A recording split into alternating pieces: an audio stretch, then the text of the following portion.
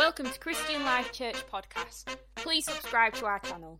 We're going to continue our conversation this morning, and apparently this subject matter is a little unusual. I do apologize for that, but I'm a little unusual.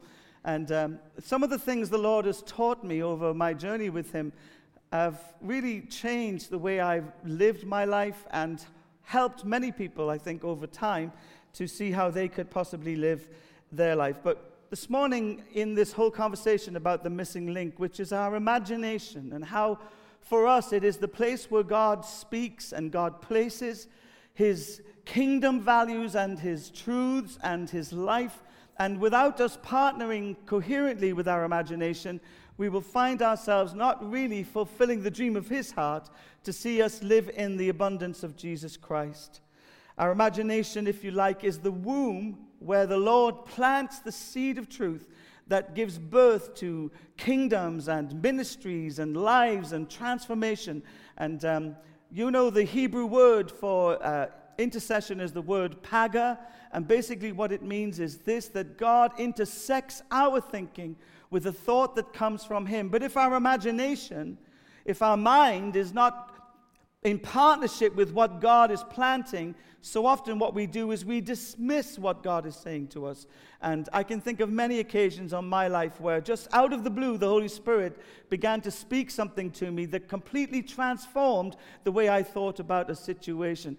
Many, many years ago in the shower, I was asking God, we were working as part of the youth team, what can we do to reach out beyond our youth fellowship and see some people come to faith? And I remember the Lord saying to me, this is life after dusk. When I used to be a singer, I had the surname Dusky, which is a family showbiz surname, and I felt God was saying this is post-Dusky. So we started this little group called After Dusk, I think it was called. It used to meet on once a month on a Friday night, I think, and we would dress the center over there. It looked like a nightclub, and we'd have a stage, and we'd have a house band, and we had a set, and all of these things the Lord had trained me, and I used to be a merchandiser and an interior designer, so we had this amazing environment that looked just like a nightclub, and I can't count the amount of people that came through that particular season of the church that gave their hearts to Jesus. I remember one night, just out of a thought in the shower, I remember one night I felt, we should really challenge the guest speaker that we had, and we decided to be quite open and invite people who believed they had power. So I think this particular night we had somebody who was in some ways some kind of medium, and so they came along to the conversation. We were chatting around and all that kind of stuff, and I kind of said really quite boldly, well, show us what you got. Show us what you got. And of course, other brands are available. I don't recommend. I'm quite bold with certain things. And the person could not move in their power because the presence of God was so tangible in that room. It could not move in power at all. And they kept looking at me and twitching and all of the things that happens whenever God begins to bring blockage to satanic powers. And we said, now we're going to pray for you. And this lady got baptized in the Holy Spirit there, and then she got filled with the Holy Spirit. And the unlikely character was this lady to ever experience God. And I think she attended the church for a while but moved away from the area. A young woman, so keen on supernatural things, and she found the true supernatural power of the Holy Spirit and went on to prophesy and minister to people quite effectively. But it all started with a thought. Now, if I was the kind of person whose imagination would dismiss that thought, if my imagination wasn't a fruitful place in the sense that it had an ability to accept the creative power of God, if I had a religious paradigm in my mind that said we couldn't possibly engage with that kind of reality, wouldn't it be inappropriate for us to invite people with different spiritual truths, then we would never have seen the amount of people get saved and the amount of lives changed, and that young lady would never, ever have discovered, unless God found another way, the reality of the spiritual world that she was searching for, looking for the right thing in all the wrong places. You see, your imagination is the womb of your spiritual life. And when God speaks, He always speaks to your imagination. He always speaks. The Paga word of God comes to you in thought process. That's why in the book of Isaiah it says, His thoughts are not our thoughts, and his words are not our words. God has a whole way of thinking that you and I are playing catch up with. He has things to tell us, hidden things to show us that as yet we are not able to see. And so I'm hoping as we walk through this journey together that we will see our minds redeemed. Because for some reason in the Pentecostal church, it's been considered a bad thing to have a good imagination. But your imagination is the place where God wants to show you things. He wants to bring revelation knowledge. He wants to bring understanding to all kinds of contexts and situations that you're facing. So the word imagination, simply put, is this: the process or power of forming a mental image of something that's not real or currently present. And many people confuse imagination with vision. But all vision really is a mental image produced by the imagination. So when people say, I've got vision for this and I've got vision for that, you know, one of the interesting things that I've found over the years is I've renovated, I think, probably 9 houses. Have we been in 9 houses? We had to keep moving. The police were after us, and you know how those things are. So we're renovating houses, and we'd walk into these places that looked like they should be, you know, should be condemned. Thank you, Jane. Yeah, and the estate agents, you know, estate agents, they have imagination, don't they? Have you noticed that with estate agents? Yes, the garden needs a little tidying as you get your machete out to try and hack down the trees that are not outside but inside the kitchen. Just needs a little tenderness and love. I think estate agents have the monopoly on imagination. Yes, they say, you know, and it's 4 bedrooms, and the 4th bedroom is a cupboard. And when you're as size I am, you can just get in and shut the door behind you.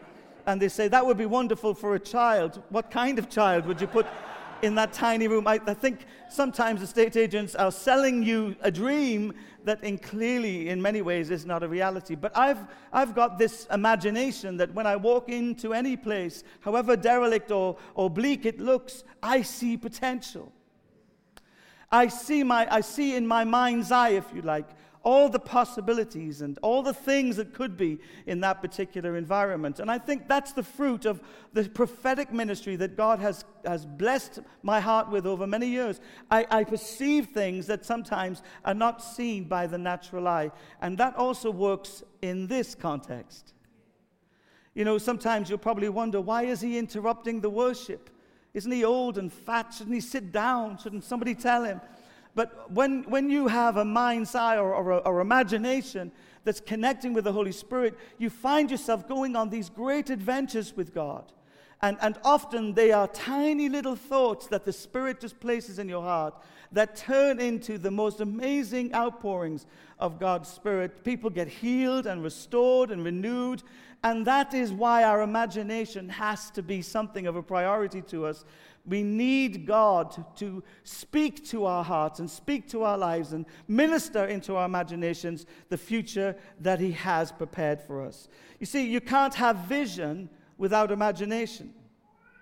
And while I find people use these words interchangeably, I want to focus in these next few weeks we have together on the ability to see what isn't present. Now, let me just stop for a moment and check your equipment. Can I check your equipment? I want you to close your eyes for a minute and imagine your house. I don't think anyone in this room would have a problem saying that they can see the front door. Open the front door in your imagination and go into your hallway. You can see it clearly. Give me a wave if you were able to do that. You can open your eyes now. The reason why I asked you to shut your eyes, and you didn't need to shut your eyes at all, is because sometimes we're a bit self-conscious about these things. If I was to say the word to you, dog, you probably wouldn't in your imagination spell the word dog. You would see a dog. And if you have a dog or had a dog, it's likely that that would be the dog that you would see. Your equipment is working well. Wait for a moment. I want you to visualize the cross. I want you to see Jesus, our Savior, hanging upon the cross, body broken and bruised, His life poured out for you. You see, the same equipment that causes you to see your house is the very equipment that God will use to bring deeper revelation of his nature and his character to you. And your imagination can open up the scriptures to you, can open up the power of God to you, can open up the fullness of the kingdom to you. But for many of us as adults here now, we think that the word imagination and any notion of developing our imagination is childishness. We've put these things aside, preferring cynicism over innocence. I don't know if you've ever seen a little girl who's just come out of her dance class on a Saturday. Her mom, probably all parents will relate to this, rushing around taking kids to various different things. And you watch her as you're in the shopping center with them, and whatever her name is, she's partly dressed in some of the garb she was wearing for her dance class, and she is completely oblivious to what people consider to be normal. And she's playing and stepping and twirling and dancing. And we look at that and we think, it won't be long before she becomes self-conscious. It won't be long until somebody tells her, stop that. It won't be long. Did you notice that? That was an Irish smack on the legs there. It won't be long until our sense of embarrassment restrict her capacities for freedoms. It won't be long. And when she gets to school, that heart that loves to express and delight and celebrate life and all that's in front of her will slowly be ebbed away as we develop her left brain orientation to education. We do so at the sacrifice of her right brain orientation, which is to be creative and open and expressive in all kinds of ways. And we call that in the West maturity. Jesus, in stark contrast to that, puts a little child in the middle of a whole bunch of very clever and important people. And he says something, I think, that's so profound in regard to this matter. He says, unless you become like this little one, notice the phrase, you will miss the kingdom of heaven. In other words, unless your heart and your life is open and available and your imagination is free to see and to be all that God has for you to be, you will miss the kingdom of heaven. Now, I've spent I don't know how many years trying to fit into the church. And I realized that was never God's mandate for my life. I came to the church as a highly creative person, and I was educated to believe that creativity and sensitivity and that sense of the connection with life and God and the world was an inferior reality to head knowledge, and may I say this quite boldly, and religious thinking that in many ways quenches the breath of the Spirit in our lives. And nobody told me I shouldn't think like that. But when everybody around you doesn't think like that, when everybody around you has an alternative reality to the one that you have, you start to keep making those adjustments to be able to fit in and to be valued in that context. But for us as adults, our imagination is the key to the rest of our lives. And it opens up for us the possibility of God. And we can quote the scriptures till we're blue in the face. You know, we say, no eye has seen, no ear has heard, nor has it entered into the heart of man what God has prepared for those who love him. But the reality is, the gap between all that God has prepared, all that God desires for you, and your ability to embrace it is going to be found in how you think and how you interact with the truth of God's word. Imagination is the ability to see with the mind what you cannot see with your eyes. It's not new to us as Christians, because when we're in a meeting like this and the Holy Spirit begins to move, that's exactly what we're doing. We worship a God we have never actually seen. We're living under the conviction that the cross has finally paid the price for all of our sinfulness and waywardness, but we weren't at the cross. We didn't see the cross. But I don't know how many times, I'm sure you can say too, that when you've worshipped God, this place that you didn't actually physically visit is more real to you in your imagination than some of the tangible realities in which you're living in. Amen? We talk about the Holy Spirit. I love the fact that God calls him the Holy Spirit. We have to learn to look with a different set of eyes to see the Holy Spirit and what he's doing in our lives. In the natural, sometimes in a meeting like this or even in our own lives, it doesn't always appear to us that God is doing something. But actually, when you start to allow your imagination to work with the Spirit, you start to see that God is always present and always working amongst his people. But you don't see that with your natural eye. Preaching. When we preach and talk and share, I can't see what's happening with you. Some of you look like you're asleep. Some of you look like you've just got out of bed. And somewhere in between, that's where the rest of us live. Okay? But the reality of this is inside of you, without my eyes able to penetrate or see that, I know and I believe categorically that the Word of God finds a place in us, and we can't physically see that, but we can sense that, and we can imagine that, and we can work with the Spirit to embrace that, and our hearts become the place where God begins to minister life. Amen? And all of that comes out of this engagement with the Word of God. What you're perceiving, what you're seeing, what you're interacting with, whether you realize it or not, is the very means by which God begins to minister to you. And just so we're all clear, you realize this, don't you? That you use your imagination every single day of your life. Have you ever lost your keys? Has anybody ever lost the car keys? Did you go to the book to look where they were? No, what did you do?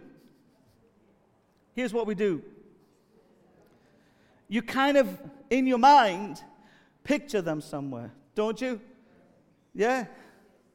Have you ever parked your car at Heathrow? You need to have an amazing imagination to find it when you get back, don't you?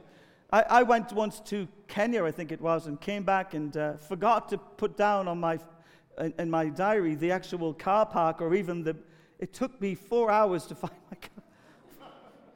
Now, the problem was I could imagine my car. I knew what my car looked like, but in the 2 weeks I was in Kenya, the cars either side of it had moved and changed.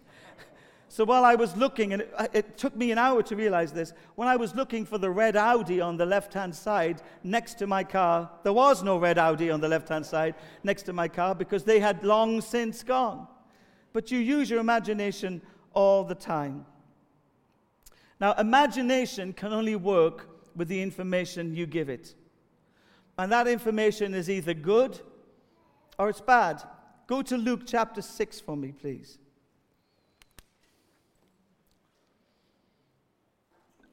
I don't know if we can get these up on the screen, but it would be helpful for folks if possible.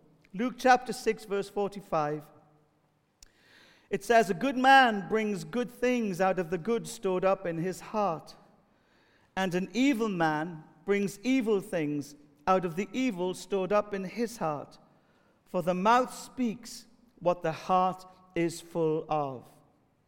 Your mind, your imagination, if it's not filled with good things, the reality will be it will be filled with other things. And while some of those things may be permissible, they certainly won't be beneficial. Having worked in ministry for a while with people who have all kinds of anxious issues, you find two characteristics of people who have anxiety. One is an innate self-consciousness about everything. In other words, in every room and in every conversation, that person is at the center of all those interactions. I would call it self-awareness, which is positive, but it can so easily turn into self-centeredness. Because not everything that's happening in every room is about you. And your filter is not the only filter that determines what is or isn't real in any context in which you happen to be in. But people with anxiety, they live with this incredible awareness of themselves all the time. Now, that awareness, sadly, is not a positive thing, because so often they can feel all kinds of things as a result of the way their mind has been conditioned by fear or anxiety or concern or worry. But actually, it's very difficult to go out and have freedom whenever your whole life is captivated by fear. And people can come to the church and we can talk about who the Son sets free is free indeed, and all that's fine and good and it's true, but actually the paradigm, the way that person thinks, will mean that the words that are spoken don't find a space and can't find a place in their minds, because their minds are crammed to overflowing with all kinds of nuances related to fear and anxiety. Does that make sense to you? Can you imagine if we traded up anxiety for security? Let's just trade those two words. If I decided to believe what the Bible actually said, as opposed to sometimes how I feel, amen? And I believed that I was a precious son of God, purchased by the most expensive, beautiful salvation known to anyone, anywhere, at any point, and that is the blood of Jesus Christ. If I really believed that I'm washed in the blood of the Lamb, I'm redeemed in Christ, and my name is written in the Lamb's book of life, and instead of living in anxiety, I preoccupied my mind with my eternal and present security. Can you imagine that when I turn up in any context, it don't matter what anybody says to me. It doesn't matter what's happening around me, because my imagination has been working with the truth of God's word to such a point that I have a stronghold of hope even in the midst of difficult circumstances. Your imagination is something God wants to fill with His word and His truth and His power, but it's also the place where Satan wants to fill your imagination with trash, with all kinds of things that will steal from you the life that Christ has indeed provided for you. And that is why Paul, the Apostle Paul, writes to the church at Rome. If you have your Bible open, go into Romans chapter 12, verse 2, and he says these words. These are very important words to us, particularly in light of this conversation. He says in verse 2 of Romans 12, "And do not be conformed." In other words, this reality is inferior to this reality. Do not be conformed. Don't fall into the trap that what you see out here is really the truth. Amen? Don't be hijacked by cultural nuances and references. Do not allow the media, because you know all around us we have good news and fake news. Do not allow the media to shape the way you live or how you act or what you think. He says, do not conform to the pattern of this world. But look at this particular phrase. But be transformed by the renewing of your mind. Be transformed. The word that's used there is akin to the word metamorphosis, which basically means completely different. Be transformed, be metamorphized into the reality of what you are currently living, which is the truth of who God is and who God says you are. That there is the lifelong work of any pastor or teacher in the Bible.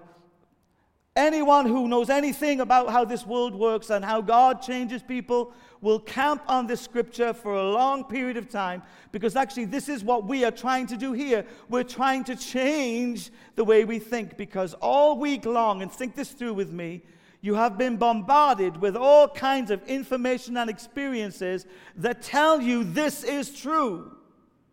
And you get 1 hour in church, and someone says to you something that's contradicting that. No, that is not true. This is true. A friend of mine went to the hospital. He was a minister, and he was going to get some life insurance policy, and they put him on the treadmill he had to get this kind of examination, and the doctor looked at him when they couldn't get the pads on his chest, and he refused to have his chest shaved. I don't know why that was the case, but he thought obviously his chest hair was very important to his life. I don't know why. Perhaps he had a medallion on a Saturday night and went out with his shirt up, but I don't know. But he wouldn't let that happen, and so he's trying to hold the nurses either side, trying to hold these pads. And so when the echogram, is that what it's called, came back, it looked like there may have been some problems. And so the doctor said to him, he was there for a good few hours, the doctor said to him, I think we're going to take you over to the hospital. You have a heart problem. We need to maybe operate immediately. And this is what my friend said: "You're a liar." And you can imagine how that went well with the doctors, can't you? And the doctor went, "What do you mean?" He said, "That's not true." And the doctor said, "Well, it shows that there's a fault somewhere." He said, "Yeah, the fault was we couldn't get the pads to stick, and therefore your reading can't be accurate." And he said, No, I think you need to go to he said, "Do it again. Do the test again." And they did the test again, reluctantly, I may add, as you would. And he allowed them to shave one part of it, and guess what? He was right. Now, what I'm trying to say to you is, sometimes with all the greatest expertise in the world, okay, we can believe things that aren't truly accurate, and there's all kinds of reasons why they're not accurate. Yes? Okay? But he would have been in heart surgery had he taken that at face value.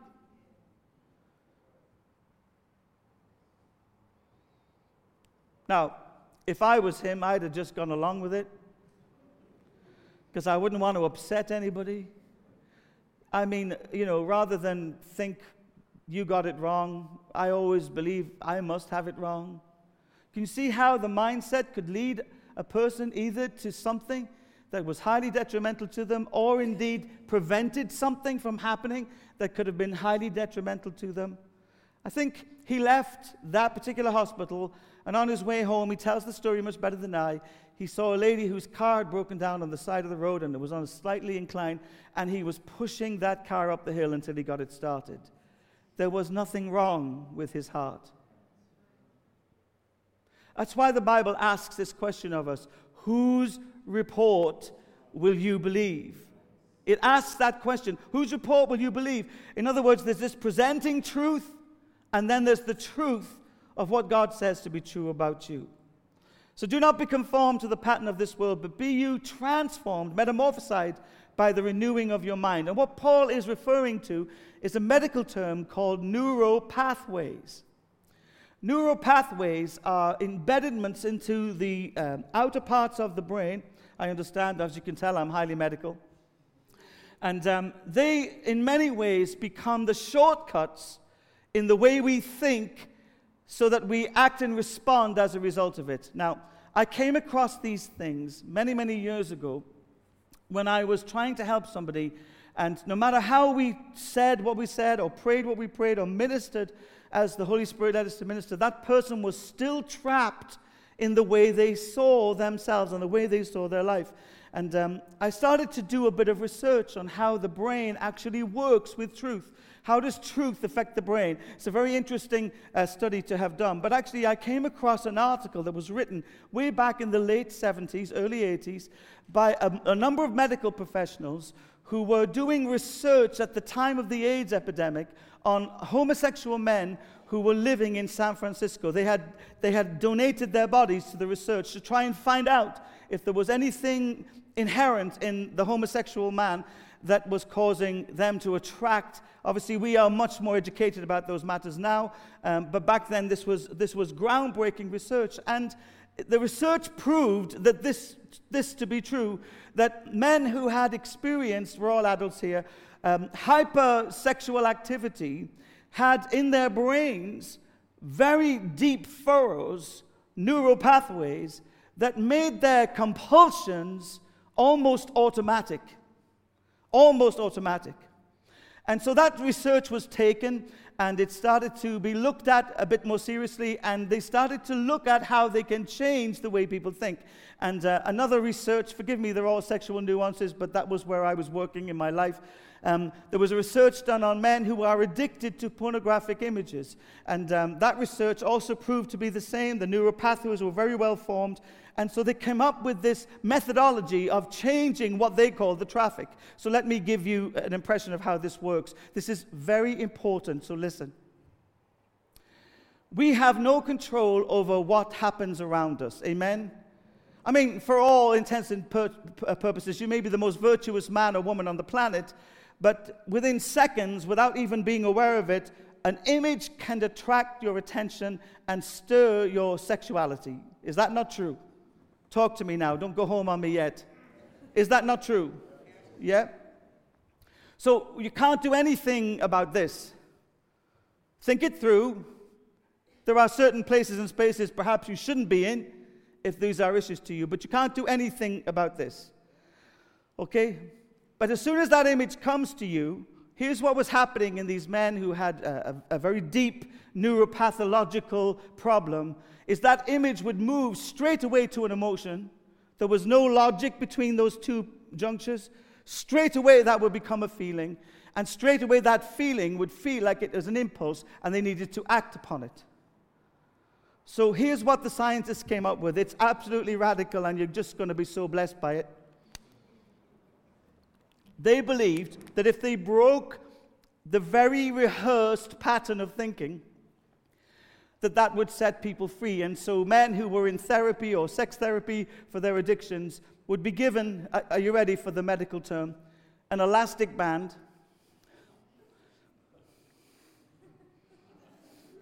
that would be placed on their wrist.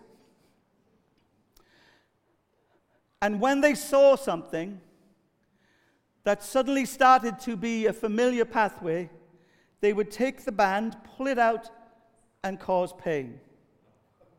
Okay? It's a lot less severe than a marriage that's falling apart. Okay? And over time, having broken the neuropathological pattern in their minds, the imagery didn't result in the same outcomes that ordinarily they felt compulsive to do. So when Paul the apostle here is writing, he's saying this to the church. You have neurological pathways that determine outcomes, and they have been fashioned in your mind by the life that you've lived prior to Jesus. And now God is going to interrupt. Where does he interrupt? It's not an elastic band.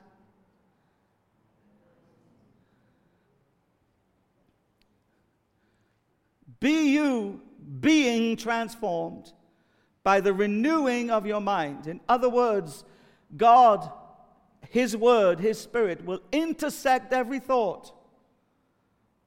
Another part of the Bible says, take every thought captive, every vain imagination. Goodness, we could write a book on vain imaginations. I mean, how many times have you worried about things that you lost sleep over and they never happened?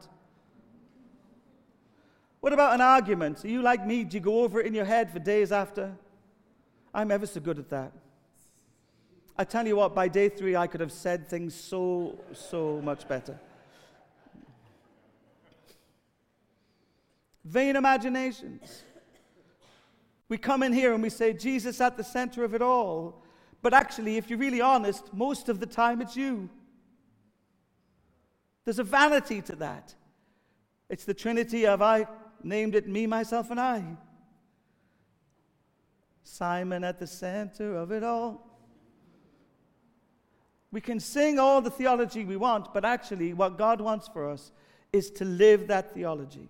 To live out the theos of God, the revelation of his nature and his character, day by day, moment by moment in our lives. And Paul is addressing a problem where an imagination has been trained by evil and self and the flesh, and he's saying the journey now is to be transformed into all that you have already become in Christ. Because once you're born again, you can't be born again and again. You are a new creature in Christ. Come on, wake up, church. The old has gone. Okay? So you're coming into partnership. You're developing a new mindset because you have a new reality. And that new reality is you are no longer a slave to fear or sin. Why? Here's your new reality. Because now you are a child of God. You are now not living in condemnation. Why? Because the Son has forgiven you through his precious blood on the cross. You have a new reality. The problem with most of us is we have a new reality, but we have an old mindset. And there's this battle and tension that keeps going on for the rest of our lives as we get rid of some stinking thinking that holds back the floodgates of the Father's love to materialize and to fashion itself in our lives. If I was to go through the Bible, I don't have the time to do that. I'm going to do one thing with you quickly. I could tell you over and over again the incredible way in which people's imaginations formed a huge part of their ability to receive from God. One such man was Abraham. And before he was called Abraham, he was called Abram. And the Lord spoke to Abram in the book of Genesis. He told him to leave his father's house and go to a land he would later inherit.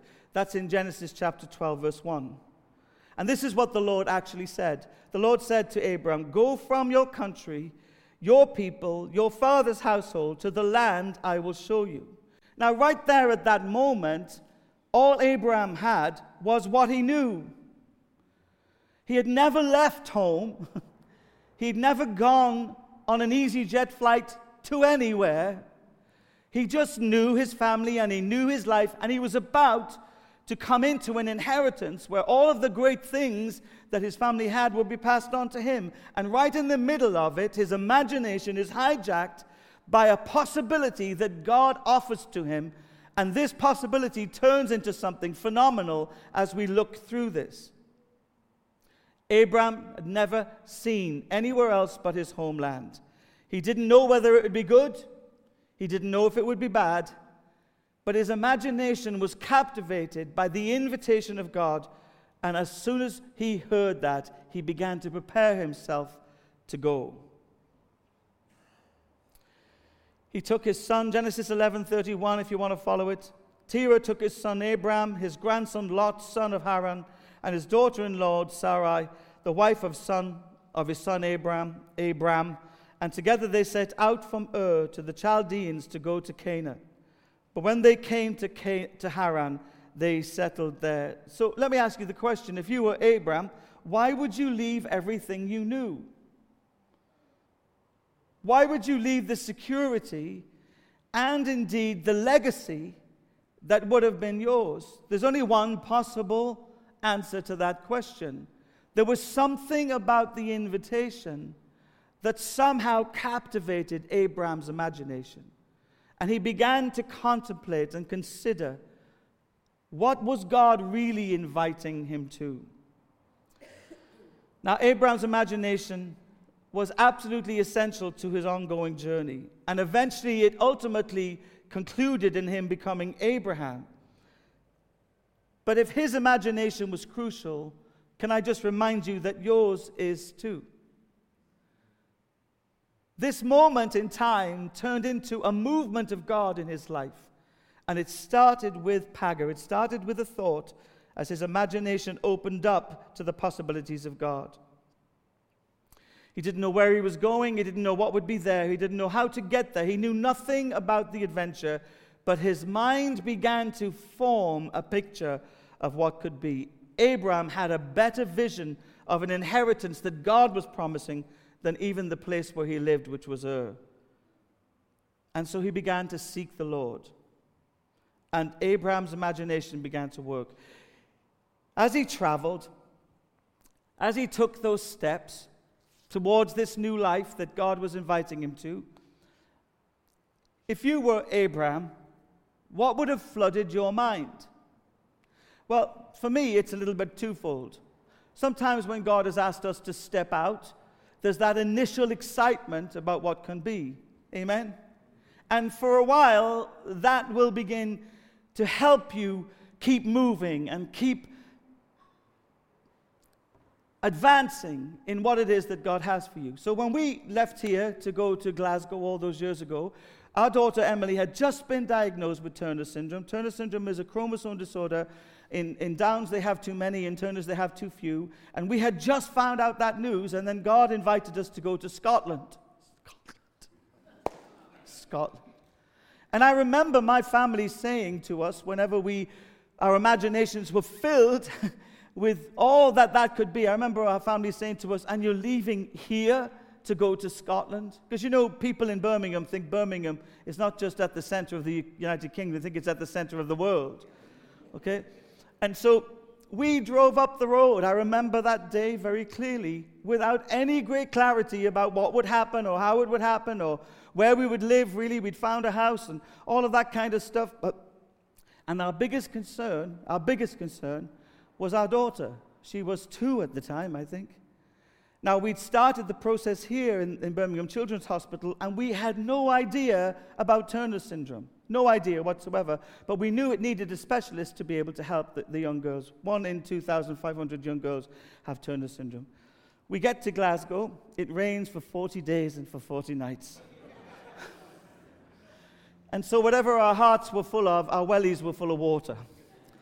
Okay, I remember Jane went into Sucky Hall Street, and she came back, and she looked like someone had taken a whole bucket of water and thrown it on her. And she said, I only stepped outside the doorway for a few minutes. It just rained all the time. And I thought, my family must be right. Are we mentally ill? Why have we come here? I couldn't understand a word the people were saying. I remember shaking hands with somebody at the door of the church, and they say, and I looked to this lady who was, I think in some ways lived down south. I said, what did she say? And she said, oh, we hope you have a very nice time as you live in the city of Glasgow. It took months, years. I don't think Jane ever got the handle of some of the acts. Being Irish, I could figure out some of the nuances. We had no idea what we were going to. But we knew. Our imagination began to be filled with all the possibilities of God. We knew that we were placed on the earth to experience revival, and we'd heard that this church had had experiences of the Holy Spirit in a profound and deep way over 13 years. And so we drove up the motorway. Some thought we were stupid, others thought we were brave. In our hearts, we were just being obedient to what the Spirit of God was trying to show us. And I would honestly say that of the 7 years that we spent there, they are some of the most fruitful years we've ever seen in our lives. But it's not over yet. It's not over yet. God did exceptional things in us. We changed dramatically. But the good news story is He knows the end before the beginning.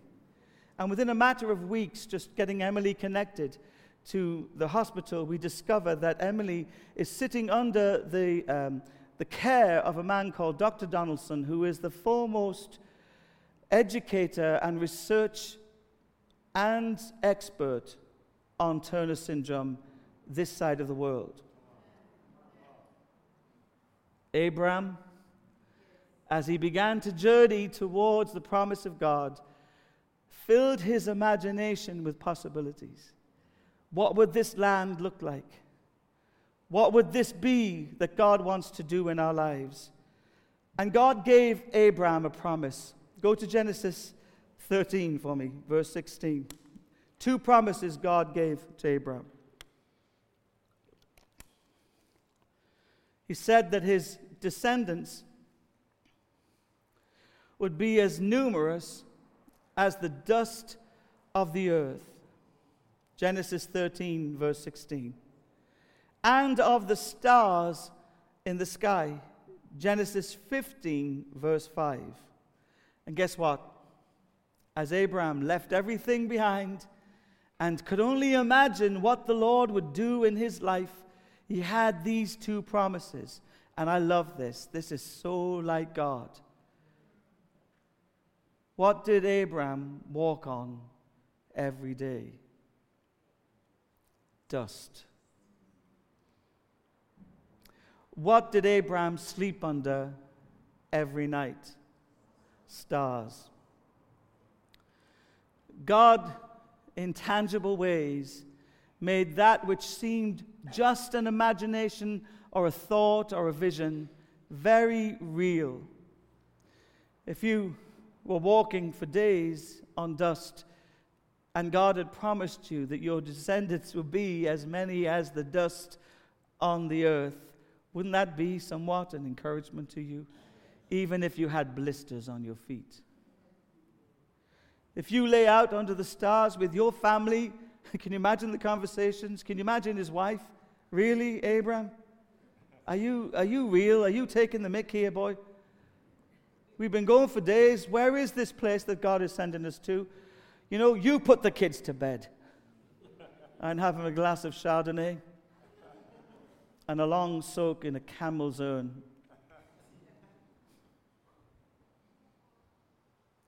But as they lay together, pondering, considering, imagining all that God would do, the heavens opened and they saw how many stars there are in the sky. You see, I've tried over these years to pray for people to be free from some of the things that hold them, free to dream the dreams that God has for them, free to extend their tent pegs and explore the possibilities of God. But the problem with that, there's no amount of laying on of hands that can cure your narrow-mindedness. That's a work in progress, and only God and you have the power to change some of those things. And you have to choose to change. Changing the way you think is a process. It doesn't happen overnight. And it takes a consistent and persistent pursuit of that transforming power. We used to be involved in a ministry called Restoring the Foundations. It looked at those 4 key areas: generational curses and the resulting effects on people, sins of the fathers, they called it, soul and spirit hurts, things that happen to people that shape the paradigm of how people view the world. That can be rejection, abandonment, abuse of all kinds.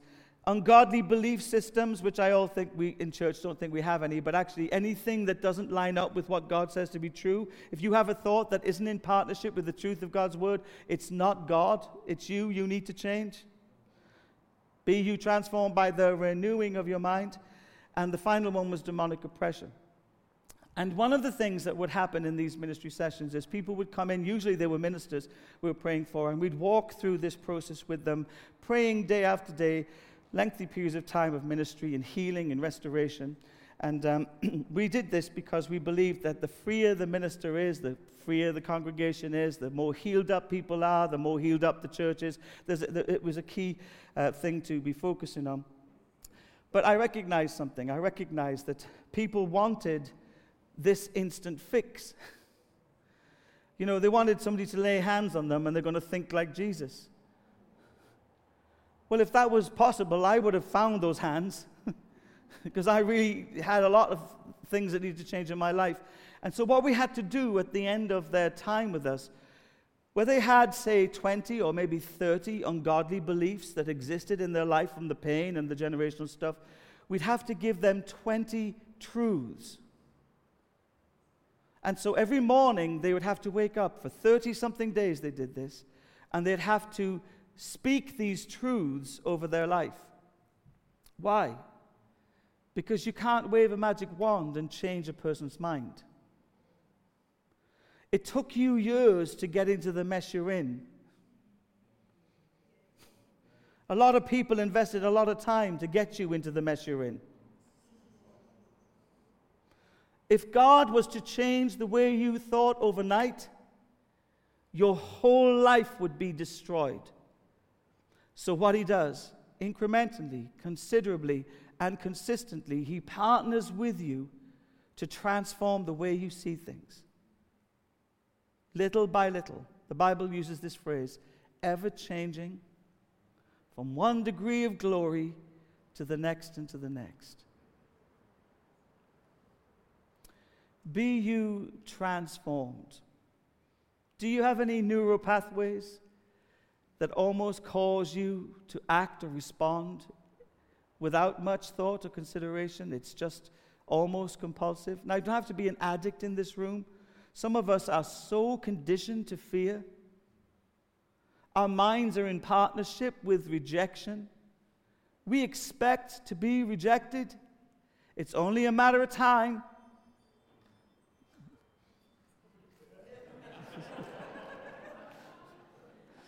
Thank you, Lord. The angels have come. The angels have come. We tend to categorize these problems. When we see somebody highly affected by addiction, we think that person needs this help, but there's not a man or a woman in this room who doesn't have some thinking that is stinking. And the problem with that is that your mind is filled with other things, so much so that when God wants to speak to you, when he desires to paga with you and reveal something to you, you dismiss it instantly because the reality of this seems greater than the possibility of that. Who wants to be free of that? Who wants a mind filled? Let this mind be also in you that was in Christ Jesus. Who wants their mind, their imagination filled? Who would like to walk in the fullness of all that God offers us as you engage your imagination in all that God is saying to us? Where are these people? Who are you? If you are here, will you stand? Thank you.